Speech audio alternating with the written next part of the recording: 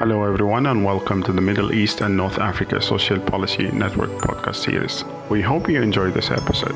Make sure to subscribe to our channel and follow us on social media. For more information, please visit our website at www.menasp.com.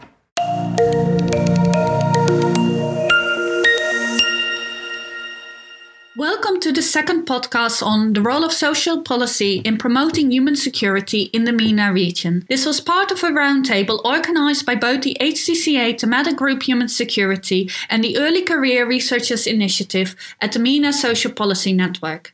My name is Tamara Cole, and together with Dr. Noor Al-Abbas, I am an ECR representative. The podcast series consists of 4 parts. In each, we have one speaker presenting his or her thoughts on the topic.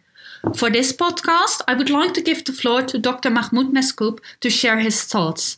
Dr. Mahmoud Mescoub is currently a Senior Research Fellow at the ISS in The Hague. He has authored various publications on social policy, poverty and employment policies, unpaid household work and cash transfers, and in the past he has also acted as a consultant to UN-ESQA, ILO, the UNDESA and UNFPA. Da-dum-da-dum-dum-dum-dum-dum. With that, I would like to thank Dr. Mahmoud Mescoub for sharing his thoughts. The presentation can also be found in the link.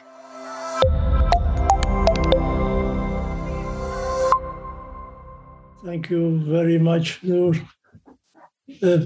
First of all, thank you very much for inviting me to this meeting, and thank Tamara, Noor, and Rana, all of them, for organizing this, which is very helpful for me and also very helpful intellectually for development of social policy in the MENA. And thanks to Des for setting up the meeting with the discussion of human security. My work on social policy has always had a human security approach implicit in it, not explicitly, because I have always been working with the social policy through focusing on needs, having a right-based approach, focusing on universal social provisioning, enhancing capabilities. All of them are subsumed under this human security approach that Des has discussed already. The other point I want to make is that at the beginning, my approach to social policy is very broad, and I only touch on the risk-based approach as part of the social protection. So I don't consider social policy in the narrow focus of social protection, which is very common these days. To begin with, we have to move from social welfare, which is a mutual support and mutual aid, faith-based, charity, etc., to a state-led social policy, which is connected to the emergence of nation state. So social welfare goes beyond the social policy and does involve the state, but social policy is a matter for the state. A state-organized support to individuals and households that forms part of the broad economic development agenda of diversification of an economy that requires a healthy and educated labor force and stable social environment.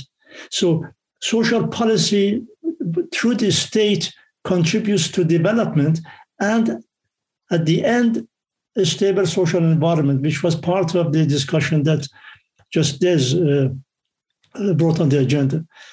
Now, it is a social contract between labor and capital, if you want to see it in that way, or citizen and state. So social policy with some human security objective, and the importance of this human security objective is its variability across countries. So when we discuss human security, it is not the same across the world. And that is an important part of the social policy discussion. Next slide, please. Now, we have right social welfare and social policy. Social policy is societal, And individuals and communities organize activities to achieve certain objectives. Whereas social policy is about improving human welfare and meeting human needs, as well as being concerned with distribution of resources and assets. And this is important because this takes us away from social protection, which has a very, very narrow objective. And it's about developing capabilities of individuals and contributing to economic and social life of a country. So social policy not only covers the provision of health and education, which are about promotion of human capability, but also laws, rules, regulations that protect human capability. So we are dealing with both developing human capabilities and also protecting. So social policy is more than social protection.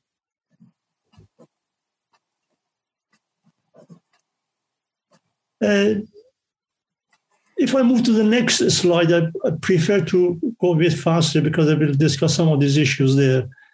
Now, if you come to social policy in the MENA region, the nation state and social policy was part of the nation building project.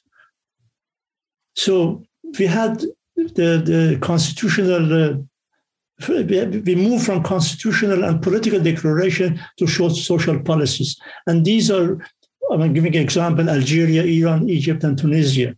So wherever we had social movements, social upheavals, some kind of a revolution, these ideas of the social movement, social revolution, work themselves into the constitution and political declarations.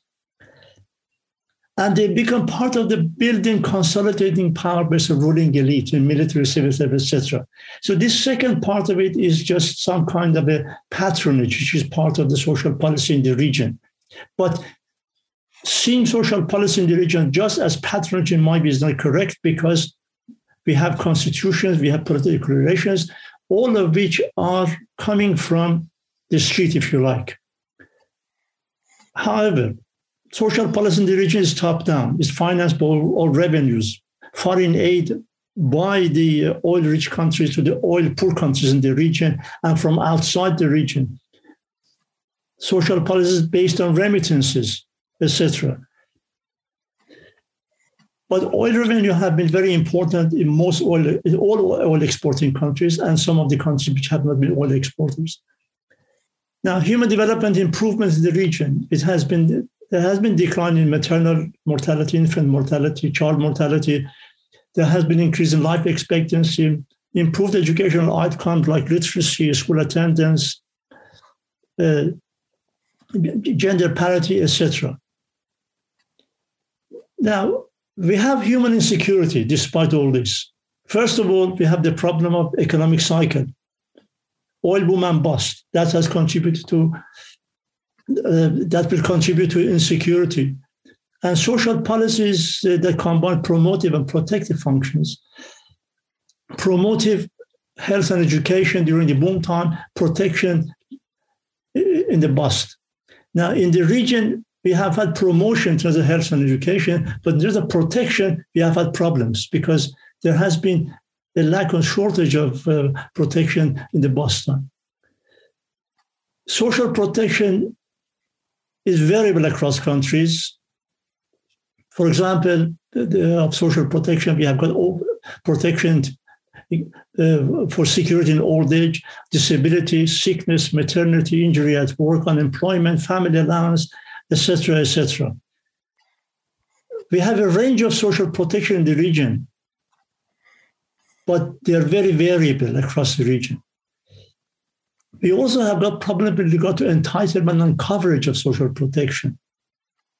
We have, for most countries, in fact, perhaps for all of them, formal labor contracts are important for entitlement to unemployment benefit, for entitlement to injury, etc. at work. Perhaps family allowance is not linked to a formal the contract in some countries, but even then that's very limited. We also have got issues to do with the migrants, displaced people in different countries who are not covered by any kind of a social protection, especially if they are illegal immigrants.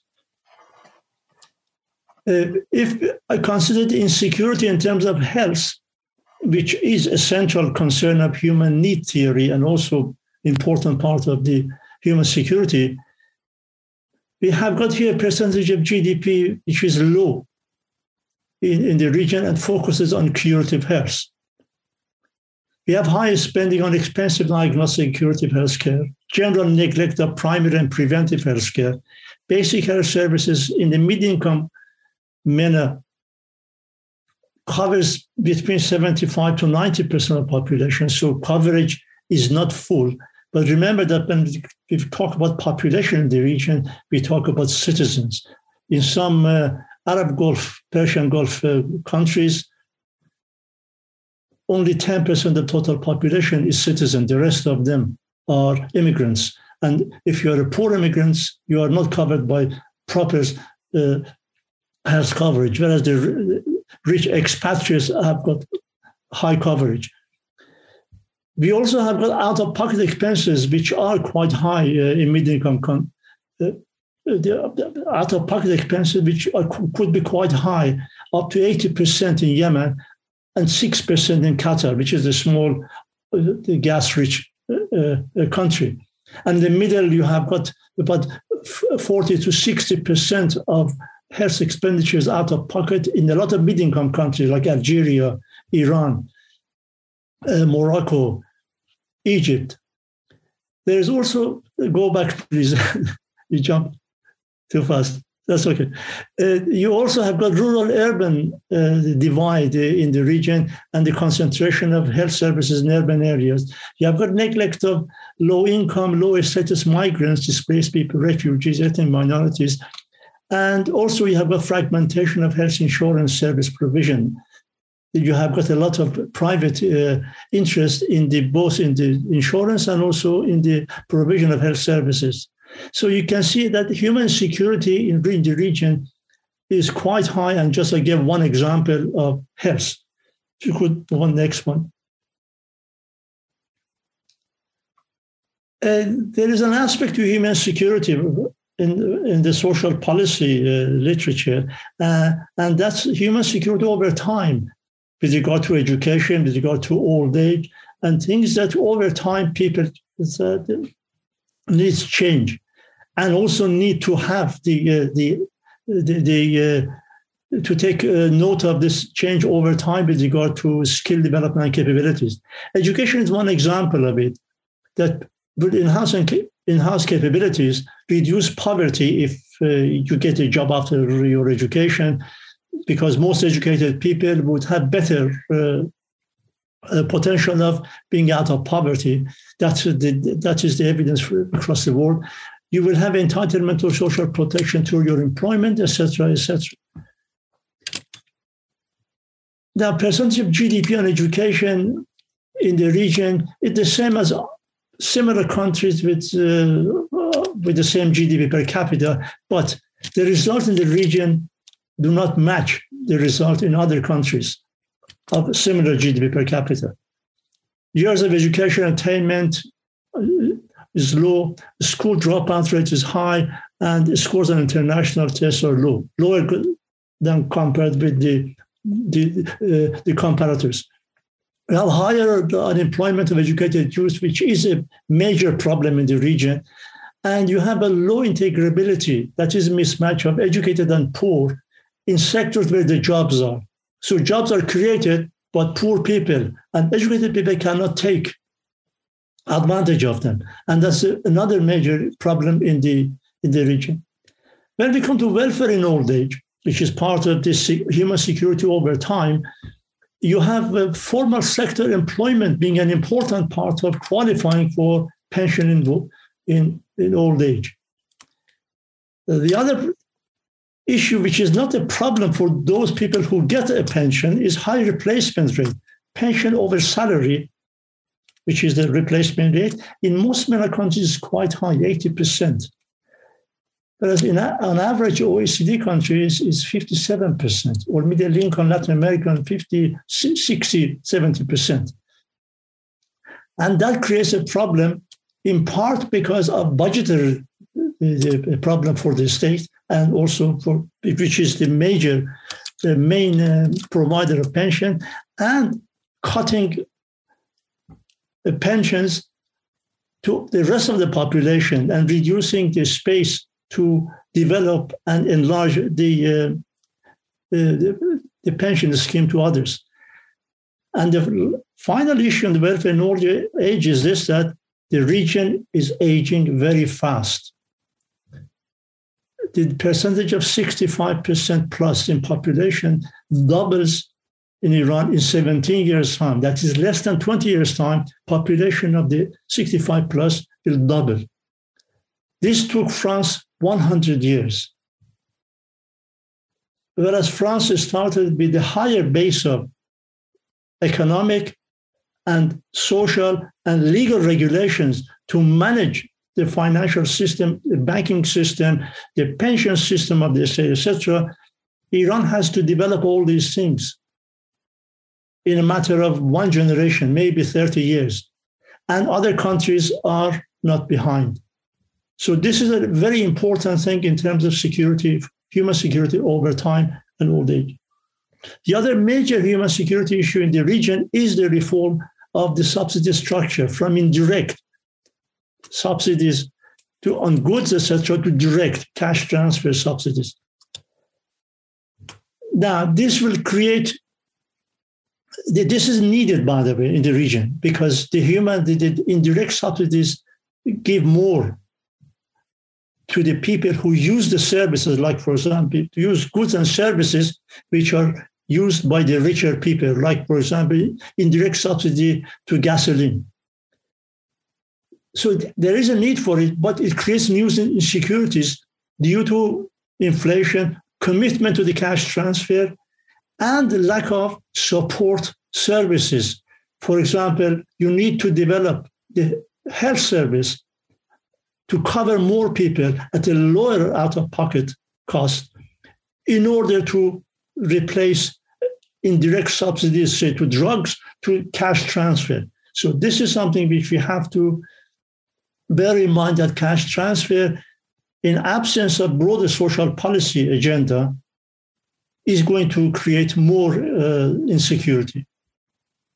Next one, please. Now, another long-term security issue is human security and sustainability. Environmental sustainability and social policy are very much linked. And I worked on a paper recently discussing the economic policy and sustainability of social policy.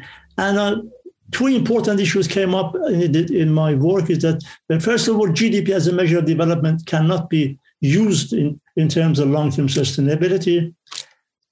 On the other hand, we need growth, both for employment, no, go back, please, growth for both employment, infrastructure, taxes, social policy. So if you talk about the GDP growth, which is needed for a lot of things that we need for human security, we need to discuss this growth. What this growth is going to be. On the other hand, sustainability has put on the agenda the idea that we cannot continue with this growth. We have to have some idea of degrowth, a low growth strategy, in order to be able to guarantee, or at least to protect, the future of humanity, and also the future of the current generation who are young.